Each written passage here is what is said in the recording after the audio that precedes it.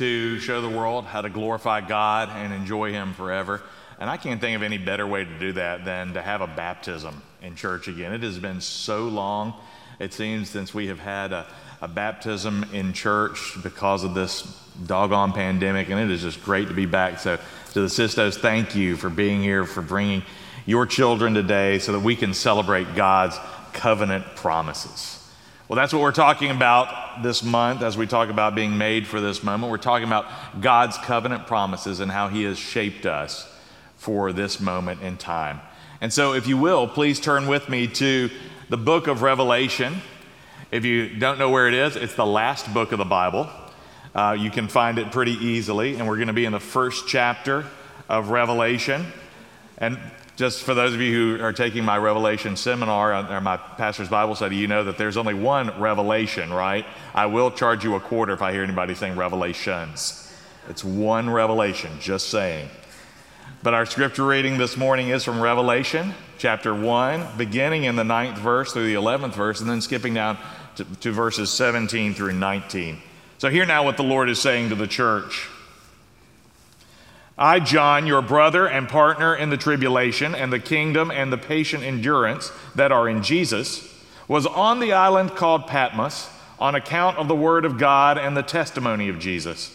I was in the Spirit on the Lord's day, and I heard behind me a loud voice like a trumpet saying, write what you see in a book and send it to the 7 churches, to Ephesus and to Smyrna and to Pergamum and to Thyatira and to Sardis and to Philadelphia and to Laodicea. To the 17th verse. When I saw him, I fell at his feet as though dead. But he laid his right hand on me, saying, fear not, I am the first and the last and the living one. I died, and behold, I am alive forevermore, and I have the keys of death and Hades. Write therefore the things that you have seen, those that are and those that are to take place after this. The grass withers and the flower fades, but the word of our God endures forever. Let us pray. O Lord, your word is a lamp unto our feet and a light unto our path. Speak, Lord, for your servants are listening, and may the words of my mouth and the meditations of our hearts be holy and acceptable to you, O Lord, our rock and our redeemer. For it is in the name of your Son, our precious Lord and Savior, Jesus Christ, and by the power of the Holy Spirit that we pray. Amen. 2021 will be the 175th anniversary of this church's ministry. And we believe right now San Antonio needs First Presbyterian Church more than ever. The good news is that the Lord has made us as a church, made us as his disciples for this moment. As faithful Mordecai said to young Esther, who knows but that you have come to your royal position for such a time as this. God has made us by his grace, by his faith, and by his love. As the Apostle Paul wrote, we are his workmanship, created in Christ Jesus for good works, which God prepared beforehand that we should walk in them. Over the last 175 years, God has given each generation the resources it needed to fulfill God's mission in its own time. And you know what? Now is our moment. In his best-selling book, The Purpose-Driven Life, Pastor Rick Warren explains that God has shaped us and given each one of us a unique shape for his mission. Now, the word shape is an acronym that stands for spiritual gifts, heartfelt passions, abilities, personalities, and experiences. God has equipped us for this moment with customized spiritual gifts, customized heartfelt passions, abilities, personalities, and experiences. Now, last week, Mitchell talked about the A of our shape, our abilities that God has given each of us for building up the body of Christ. This week, I get to talk to you about P, our personalities. Now, today, we had a baptism. One family, 3 children. Now let me ask you this. You saw them up there with me Do you think the personalities of those three children are identical? Do you think that they are going to grow up and that we can check in the next 10 years and they're going to have the same opinions, the same interests, the same likes, the same dislikes, all that kind of thing? Do you think that's going to be the case? I mean, you saw Titus, I don't know if you heard this, but when I asked Roman and Josephine the questions of their faith, he was sitting there going, yes, that kid's going to be a preacher one. Or even better, a lay disciple. That's even better. But then you've got Eleanor Rose, and she was just stunned. And I'm not sure if it was just bewilderment at just the fact that I was just right there in her face. And then I believe it was Anne who was like, I'm just going to wiggle. I'm enjoying being here. I'm going to move. They have three distinct personalities even now. And over the next 10 years, we're going to see those personalities emerge. John Mayer, PhD of Psychology Today, describes personality as a person's global psychological system, the organization of a person's motives and emotions, appetites and thoughts, self-awareness and self-control, and plans for action. So personality is not just one thing. Personality is a system of traits. It's a combination of characteristics or qualities that form an individual's distinctive character, their interests, their appetites, their fears, their mental processes, their affections. But personality, to put it in a different light, personality is like a recipe. It's the combination of all these other ingredients that come together to form a distinct flavor. We even use flavor words to describe personalities, don't we? Sweet. Somebody can be salty. Somebody can be spicy. Somebody can be bland. Somebody can be savory. We use those words to describe that combination of elements that give us our distinct personalities. Now, there are two things I believe we need to understand about personality. The first is obvious, that there is a variety of personalities. All people, just like these three, are not the same flavor. Personalities are diverse and they are distinct. Now, classical psychology and philosophy describe about 4 personality types. We've all heard these before. Type A, those who are work-obsessed and high-stressed. Type B, those who are low-stress and adaptable to change. Type C, highly conscientious but struggle to reveal emotions, whether those emotions are positive or negative. Type D, those who have a pessimistic outlook, a lack of self-confidence or fear of rejection. That's kind of an old school way of classifying personalities. The Myers-Briggs personality profile describes people as 16 different types of personality according to their tendencies to be introverted or extroverted, sensitive or intuitive, thinking or feeling, judging or perceiving. And then, again, there's another whole group. Those who are students of the Enneagram method see people as one of 9 different archetypes. People like that look at others as a reformer, a helper, an achiever, an individualist, an investigator, a loyalist, an enthusiast, a challenger, or a peacemaker. Now, has anybody in here ever taken the Myers-Briggs, or has anybody in here ever taken an Enneagram test? If you have, raise your hand. You know your numbers. Yeah, you get people talking about this and they start talking about all those letters and archetypes. It's really kind of fun because we all know that there is a wide variety of personalities. Some people are boisterous, some are quiet, some are direct, others are more subtle. And we know that personality does not just describe how we act, it also describes how we perceive the world. And you don't have to be a behavioral scientist to see that there are lots of different types of personalities, because we all know and we all sense that other people are just wired differently. Which brings me to my second point, that there is a variety of personalities, but personality is a gift of God. Personality is not something that is just shaped by circumstances or biology, by nature or nurture, although all those things can influence it. Personality, I believe, is a gift of God. Remember those words from our call to worship. The psalmist wrote, For you formed my inward parts. You knitted me together in my mother's womb. I praise you, for I am fearfully and wonderfully made. The Lord told Jeremiah, before I formed you in the womb, I knew you. And before you were born, I consecrated you. I appointed you a prophet to the nations. God formed our inward parts. God formed us in our mother's womb. And God loves variety. Again, Rick Warren wrote, it's obvious that God loves variety. Just look around. He created each of us with a unique combination of personality traits. God made introverts and extroverts. He made people who love routine and those who love variety. He made some people thinkers and others feelers. Some people work best when given an individual assignment, while others work better with a team. But God works through different people in different ways.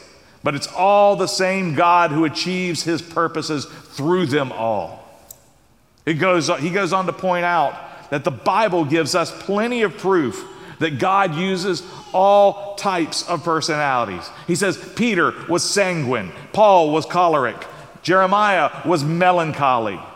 When you look at the different personality differences in the 12 disciples, it's easy to see why sometimes there was interpersonal conflict. I mean, consider again the disciples. Peter, whose real name was Simon, got the nickname of the Rock before Dwayne Johnson was ever the Rock. Peter was the Rock. Or Barnabas, his real name was Simon, but his nickname, Barnabas, means encourager. And I love this one. James and John were called the sons of thunder. You don't get that nickname for nothing. I mean, if you all may remember many years ago, probably about 25 years ago, there were two running backs. They were twin brothers at the University of Virginia. Their names were Rondé and Tiki Barber. They went on to become all pros. But while they were at UVA, they were called Thunder and Lightning. Everybody gets a nickname because it reflects their personality and who they are. The Apostle Paul wrote, "For the body does not consist of one member, but of many. But as it is, God arranged the members in the body, each one of them as he chose. If all were a single member, where would the body be? As it is, there are many parts, yet one body." Just look at the church. We are called to unity in Christ. We all supposedly believe the same things: one Lord, one faith, one baptism. And yet we're all so different. You know, we might ask at this point, why doesn't God make his disciples more uniform? Why this menagerie of personalities and characters? Well, I think the answer is this. God put so many personality types in the church here in this place. He put so many different types of people in here because there are so many different types of people out there. And they need to know out there that they can connect with us in here. I'm convinced that God has made us for this moment. And I believe that God gave you your personality for such a time as this. This is no accident. And so if personality is a gift, and God has given us a variety of personalities, how are you using the personality that God has given you? Now, in our scripture passage for today, the Lord commands the Apostle John to write to 7 different churches. Now, we all know this, that like individuals, groups can take on a certain type of personality. I mean, think about the way people describe churches: spirit-filled or dead, bland or exciting, warm, cold. But if we really understand personalities, we know that every personality has both positive potential and its own problems. Each of the 7 churches of Revelation had its own personality profile in which Christ identifies both their positive potential and their problems. Consider this. He wrote first to the church in Ephesus. They were the disciplined and dutiful church, but they had become harsh. Christ says, you've lost the love that you used to have.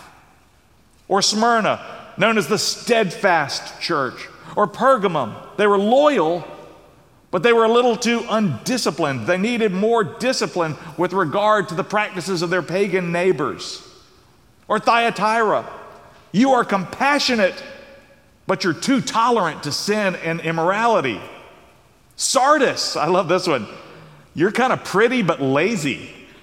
You're coasting on your reputation. You need to get up and finish the job. Now is the time, and today is the day. Philadelphia, there's no negative in the write-up of Philadelphia, but the Apostle John, the Lord says, you're just scrappy. You're the underdog. And remember the old phrase, it's not the dog in the fight, it's the fight in the dog. And then there's the church in Laodicea that Christ describes as lukewarm. It says you're rich, possibly blessed more than any other church, but you're lukewarm. I know your works. You are neither cold nor hot. Would that you were either cold or hot. So because you are lukewarm and neither hot nor cold, I will spit you out of my mouth. For you say, I am rich, I have prospered, and I need nothing, not realizing that you are wretched, pitiable, poor, blind, and naked. Those are harsh words. But here's what I think is interesting about it. The Lord doesn't really tell us what their positive potential is. He doesn't even really tell us what their personality is.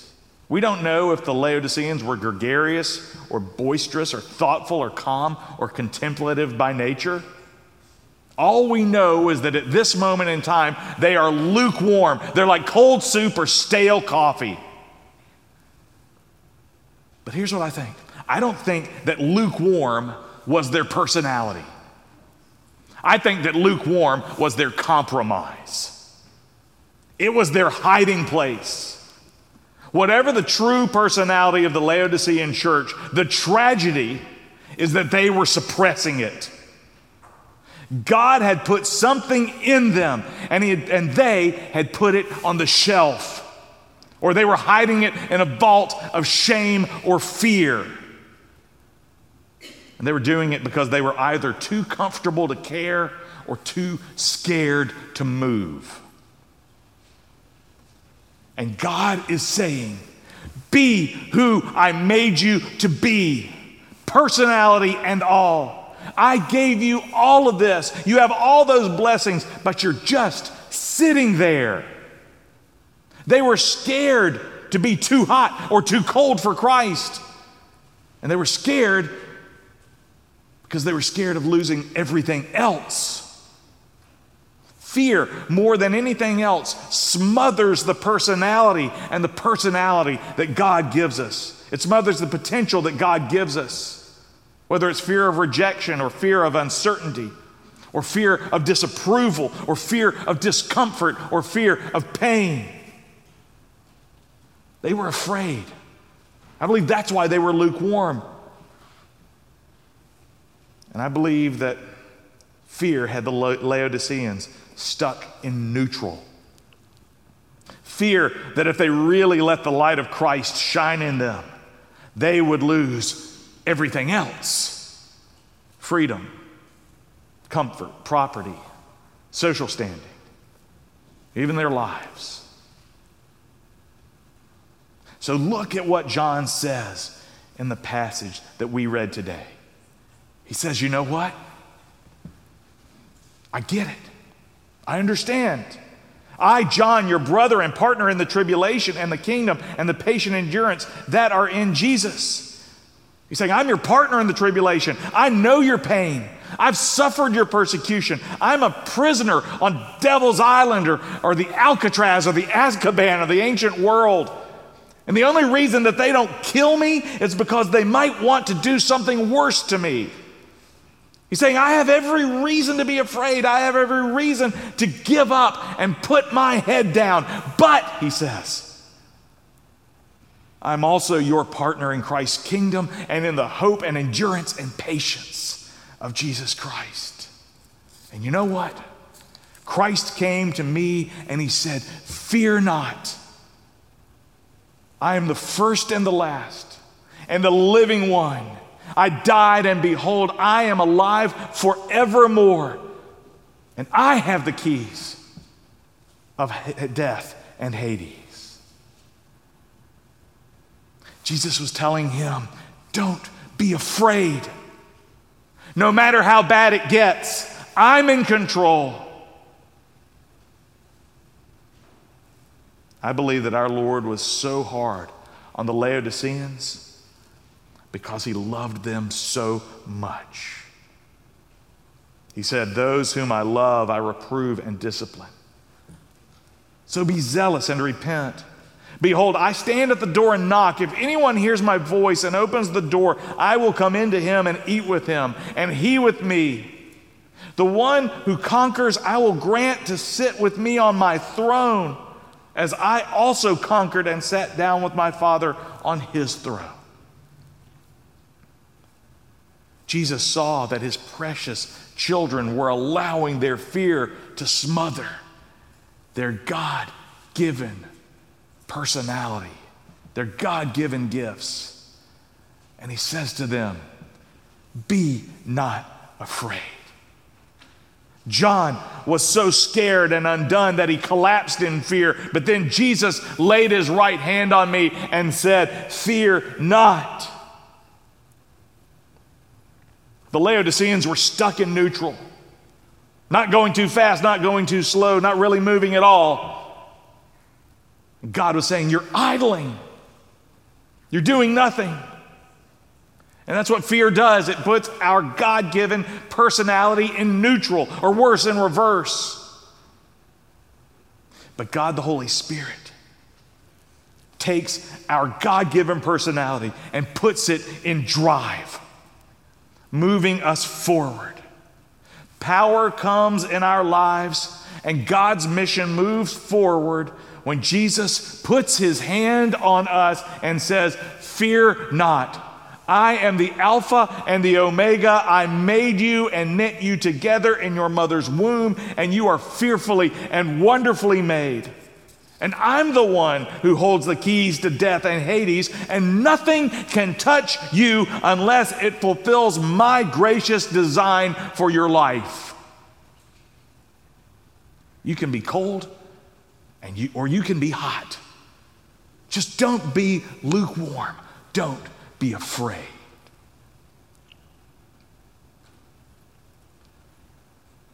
Now, the reason we're talking about all this right now is because we're talking about stewardship.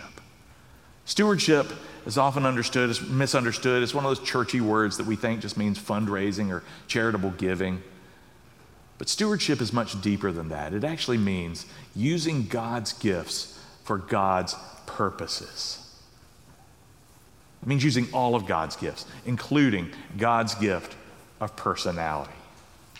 Again, Ephesians 2:10 and 11 says, for we are his workmanship, created in Christ Jesus for good works, which God prepared beforehand that we should walk in them. And God gave you, and God gave the church, and gave the world your personality for such a time as this. God knew in eternity past about 2020. He knew what you and your family would be suffering. He knew what you and your community would be suffering. He knew what our country would be going through. And he built the personality that you have into you for such a time as this. You know, this past week we celebrated 2 memorial services here at the church. We held services for Judy Rennick and Will Carter, 2 very different people. Judy Rennick was an advisor, a trusted confidant, always willing to lend an ear. She was a kindred soul. She was no wilting violet. Her wife, Coleman, described her as the perfect wife. But she was tough. She was a respected authority figure who delicately navigated that territory between sage friend and parent. For another friend's daughter, she was the stand-in mother of the bride. She was a compatriot. She was considerate, compassionate patron, and a friend born for adversity. Will Carter was a father, a rancher, a businessman, a husband, a prankster, a cowboy poet, fiercely loyal, intense work ethic. He loved to play and he loved to work hard. He was a true Texan who lived by the creed, shoot straight, sit on a saddle right, and fight hard. To paraphrase another friend of mine, he was no saint, but he was one heck of a disciple. Two very different people.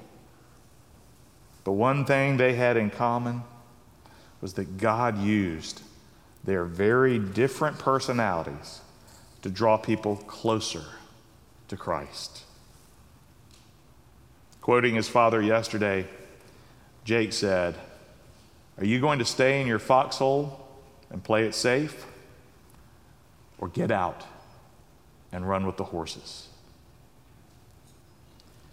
Jesus Christ is putting his hand on you today, saying, "Fear not. Do not be afraid. Get out of your lukewarm foxhole and run with the horses." Now, maybe you think you don't have the personality of a disciple. Really? Which one? Maybe people have told you that. God's mission needs you. Needs your spiritual gifts, your heartfelt passions, your abilities, your resources, your experiences, and especially your personality. You are made for this moment. And I'm telling you this right now. There are people in here and there are people out there who are wired just like you, and God has wired you to connect with them for his good, for our good and his glory. And so, if personality is a gift, and God has given us a variety of personalities, how are you using the personality that God has given you? How has God wired you? Don't let fear smother your God-given personality profile.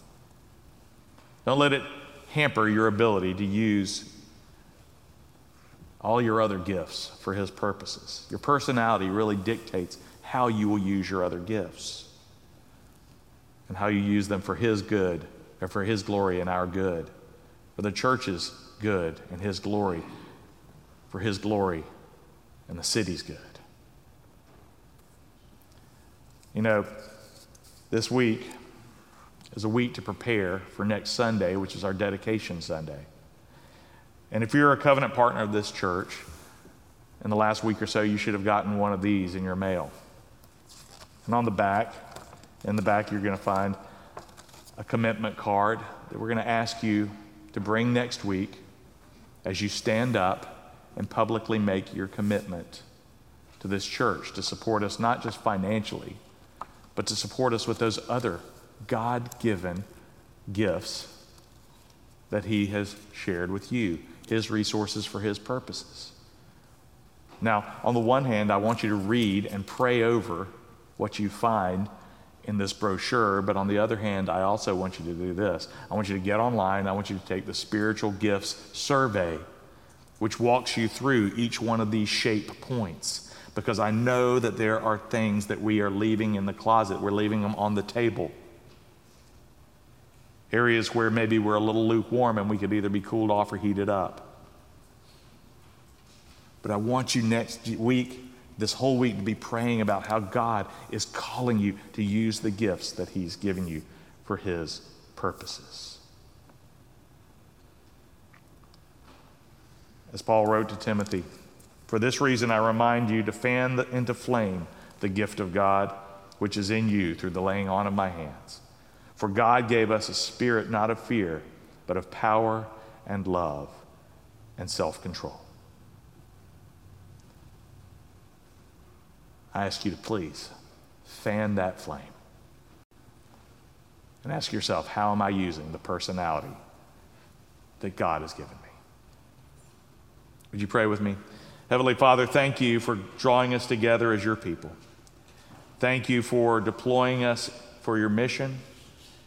And thank you for giving us personalities that shape the message and the truth you've given us to bear. In Jesus' name we pray. Amen.